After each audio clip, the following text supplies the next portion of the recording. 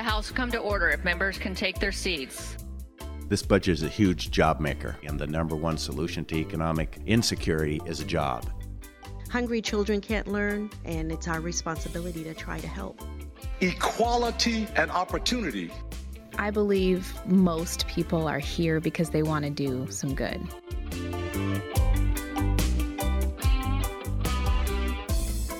It's Capital Ideas. If you've missed us, it's because we took a short break while lawmakers burned some midnight oil, but we're back today with an interview with Representative Davina Duerr of Bothell up in the 1st Legislative District. Davina served on the Bothell City Council for 6 years, is an architect in her non-legislative life, and chairs the House Local Government Committee in Olympia. That's a key committee for several reasons, not least because land use, zoning, permitting, and other functions of local governments around the state are crucial aspects of Washington's attempts to ease the housing crisis. That's a crisis that makes home ownership, or simply a home period, unattainable for so many of our fellow Washingtonians. She'll talk about that issue and more in just a minute. First, I'll remind you that you're listening to Capital Ideas, the Washington State House Democratic Caucus podcast.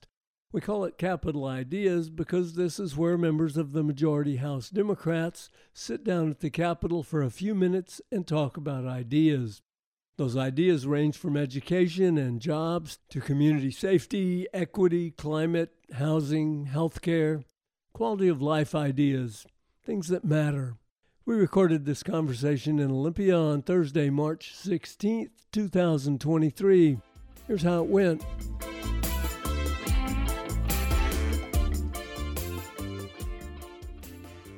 Welcome to Capital Ideas again. Representative Davina Duerr from the 1st District of Washington State. Thank you very much. I'm happy to be here. We last talked in March of 2020, which was your first year in the legislature. Now you're a hardened veteran here. And you're chairing a committee, which is something new. It is new this year. Yeah, I'm the chair of the local government committee. Well, that's one of the things that we're going to want to focus on today, I think, among many other things. But let me ask you first, what's the difference now that you feel when you walk into this building between 2020 and now that it's 2023? It's been a hellacious couple of years. You've had a first few years like very few legislators have to endure. What do you think now about your job? Oh, gosh. Well, I would say I appreciate the energy of being in person, and certainly being able to build relationships and have conversations that weren't easy to have when we were, remote. Just the conversations in the hallways and being able to work out small things that it's so easy to do in person and very difficult to do remotely. I think that's a pretty widespread feeling. I see a lot of people that just have more of a spring in their step, it seems like, than they did in their faces when we were looking at them on a Zoom screen. Oh, for sure. And it's funny because people assume that I know them or that we've met, and I feel like I have a disadvantage. Maybe because I suffer from Zoom blindness, but I definitely feel a little bit behind the curve in getting to know both my fellow legislators and just lobbyists and stakeholders. Well, for one thing, there's a whole lot of new legislators this year. There certainly are, yeah. It's an amazing class.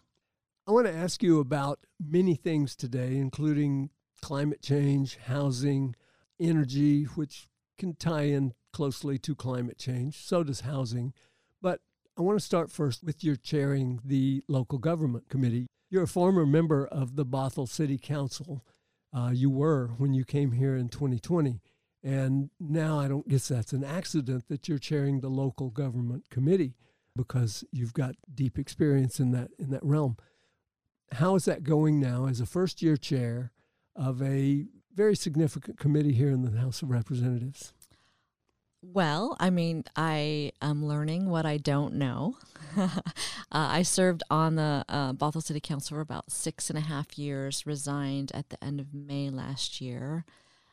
Yeah, I do feel like my experience certainly helps in the issues that come before us, but I certainly don't know everything. But I'm enjoying it. There are definitely issues that I have feelings about and opinions about, which is helpful. But yeah, I'm still learning, and I learn from my fellow committee members every day. Tell me about the work that you're doing in local government that really does affect the housing supply, because housing and workforce development were the two things that were cited by lawmakers here at the beginning of the 2023 session as being the keys to this session's success or failure. I think having come from local government and also being an architect kind of gives me maybe a different perspective. I got interested in climate change and the environment back in college when one of my professors said to the class, the building industry is the most polluting, most material, energy intensive sector out there. And I had a moment of crisis as someone who considered themselves an environmentalist. And so I really had to wrap my mind around how to reconcile that. And so that's how I got involved and interested in it. And sustainable architecture actually moved out to Washington because I was interested in pursuing that. And so now it's a little bit full circle for me because I'm able to work on legislation that, you know, helps promote sustainable building and transitioning to clean energy. And, you know, and now I see the nexus between climate change and housing and our work with equity. I think those are all things that are big priorities for our caucus, and they all sort of sound, I mean, housing is kind of a solution for both equity and for climate change, because we know that sprawl, and that has to do with land use, which has to do with local government, sprawl is very, very expensive, because as we build out, we're entering into farmlands and forest lands, we're building roads further out, then we have to build schools further out, and we have to build fire stations further out, and sewer lines and water lines. And we know that we're not even keeping up with maintenance and preservations of the roads that we have already built. And then when you add climate change to that, in terms of droughts and flooding and whatnot, and those risk factors that sometimes end up destroying our infrastructure, the taxpayer ends up paying for that when we have to replace that infrastructure. And so all of those kinds of things swirl around in my brain, and that's why I have sponsored 1181, adding climate change as an element to the GMA for the past 3 years. And that bill is moving right along. I believe that it's certainly a contentious bill, but it has passed the House with a decent majority. It's now being considered in the Senate. So how do you feel about the prospects of 1181? Well, it was voted out of local government this morning. It is a partisan bill. I wish it wasn't a partisan bill because I don't think it needs to be. There's two parts to it. Basically, there's the mitigating the factors that impact climate change or help create or exacerbate climate change, which is vehicle miles traveled and greenhouse gas emissions, cars. And the idea is that to reduce sprawl. We worked a lot with local governments. So the 10 or 11 most populous counties, only those need to plan to reduce their greenhouse gas emissions. And Commerce has come up with a list of mitigation measures from which cities and counties can choose. So it's not prescriptive in that sense. They get to kind of look at what fits their communities. But the other half of the bill, which is the resiliency piece, is really about every community having to contend with impacts of climate change. So we're dealing with mitigating the creation of climate change and then the impacts.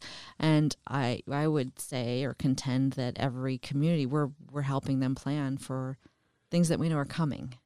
And whether you believe in climate change or not, we know that flooding and wildfires and whatnot are getting worse. My children were born into a world where there were Goldilocks summers in the Pacific Northwest, and now we have wildfire season, which interrupts soccer season. And so helping those communities, all of our communities, plan for those things shouldn't be a partisan issue.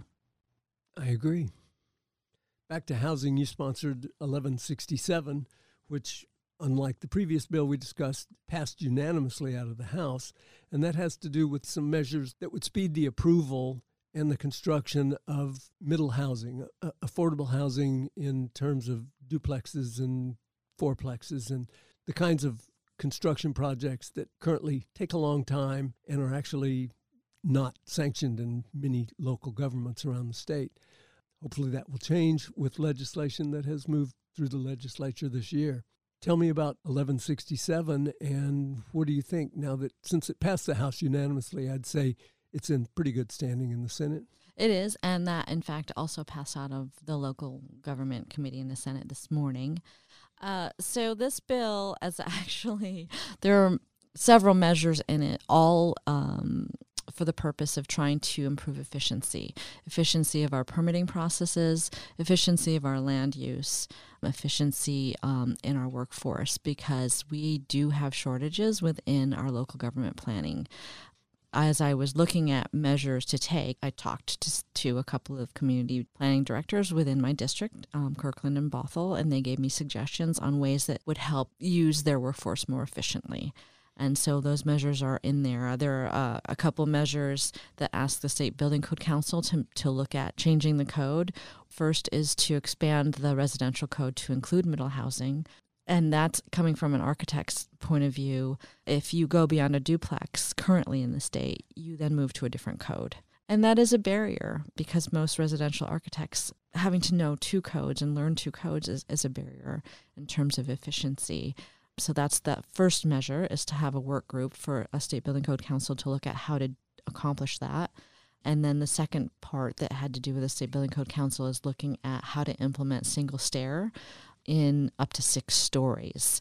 It happens all over the world, so it's nothing new, but we don't currently have it in the United States. And is that basically a safety-related concern, whether it's valid or not? Yeah, we typically have 2 stairs, so two egress stairs, but with sprinklers and other available, safety measures, I think it can be made safe. Seattle has passed it, actually, within the city of Seattle. They came to an agreement with the fire marshals over making sure that there was municipal water and response times and other measures that made them comfortable that it could be safe. And from my perspective, knowing that they have it in Germany and other places, I think there needs to be a balance, because certainly living on the street is no safe place to live either. And so it's trying to figure out how do we do that. And the reason for it is that that extra stair takes up more floor space, right? And all of these things can add cost and make building middle housing unaffordable. And just to make it clear, we're not talking about skyscrapers here. We're talking about buildings up to just a certain height, like 6-7 stories. Something. Yeah, 6 stories. And the reason for middle housing is because right now we seem to have 2 choices. Either a single family home, which we know is out of reach for many people because the costs are so high. I can't remember what the median house costs, but I think it's upwards of $800,000, or an apartment.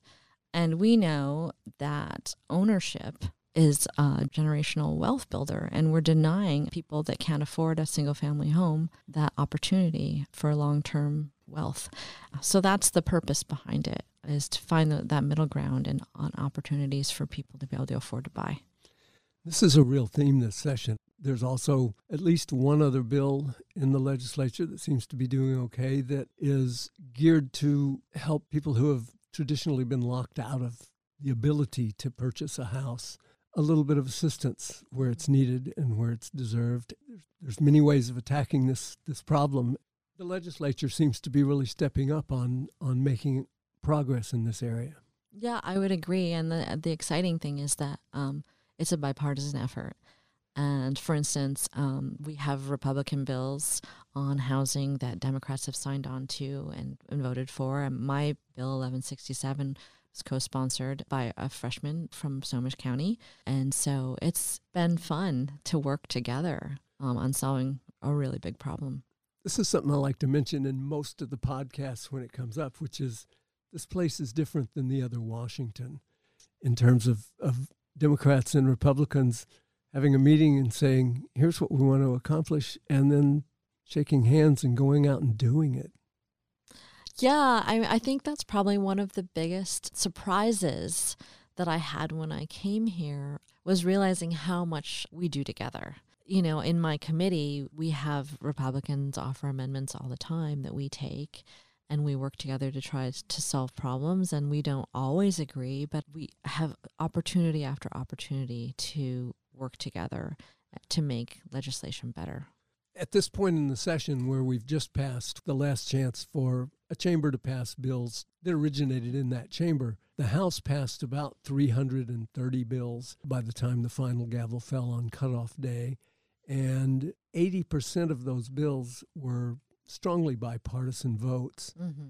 And a large proportion of those passed out unanimously. There really aren't as many knockdown, drag-out, nasty fights here as people think if what they do is watch the evening news to find out what's going on or what's not going on in Washington, D.C. And I think part of that is because we're so excited to be together in Olympia. Well, I hope that continues. One of the bills we haven't talked about here is House Bill 1433, for those people that are out there doing their cross-referencing, and it has to do with energy labeling in residential construction. This one, actually, I'm kind of excited about, and the reason is because I work a lot in buildings and environmental issues, and so this one I'm particularly excited about because what it does is sets up a program, state-sponsored, that cities can adopt. It's not obligatory, to allow cities to ask sellers of homes to hire an energy assessor to come in and evaluate the home for energy usage and greenhouse gas emissions, and then provide some recommendations as far as what the homeowner might, when they purchase the home, might do to be more energy efficient. And I like to think of it as, you go to buy a car and it's very transparent. You know how many miles per gallon you're getting, and so you have a sense of what your costs will be.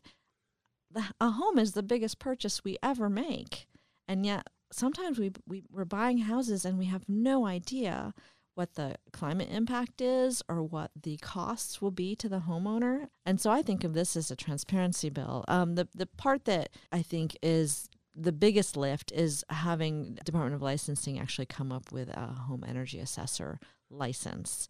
And so that will take a little bit of time, but you need to have that because otherwise you get potentially people that are not either qualified or purposely aren't qualified and want to make money off of people. But the city of Olympia came to me and said, please, what can we do to help you pass this? Because we want to do this program. And so to me, this is very exciting because I think as a homeowner, I wish I had known. And then to have someone say, oh, you could save this much money if you simply did the small fix to your home, or if you have a little more money, you can get payback on a heat pump in this many years. It just gives you a little more knowledge as a homeowner as to what your impact is and what your costs will be. And that bill, I know, passed out of here with a pretty divided vote, but it is in the Senate now. It is in the Senate. It has a hearing next week. The realtors were initially against the bill. I made some tweaks, and now they're neutral. So obviously they have a vested interest in the outcome of this bill, and they've come to be neutral on it. So I think that's a good sign, and I hope that means I can get bipartisan support in the Senate. I think a lot of times neutral really does mean tacit support. Yeah. We were just reminded that you've got another appointment, and I don't want to be the cause of you being late for that. I also hate cutting off the conversation right now because I think that it's been very informative and you've got more to say. So what I want to do is let you get out of here now, but with a request that we can maybe revisit this in a month or so and see where some of these bills finally ended up towards the end of session. That sounds great. I'd love to come back. Thank you. We've been visiting with Representative Davina Duerr of the 1st Legislative District, chair of the House Local Government Committee, and an architect in her real life. And I've really enjoyed this conversation. Thank you, Davina. I have too. Thank you for the opportunity. My pleasure.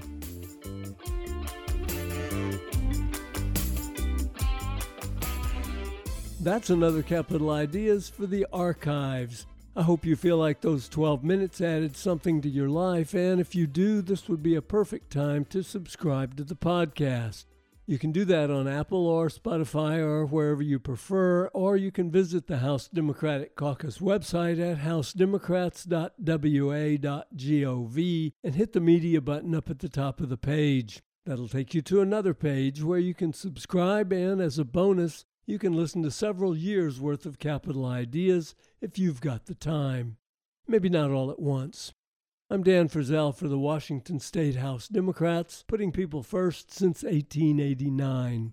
Thank you for your time.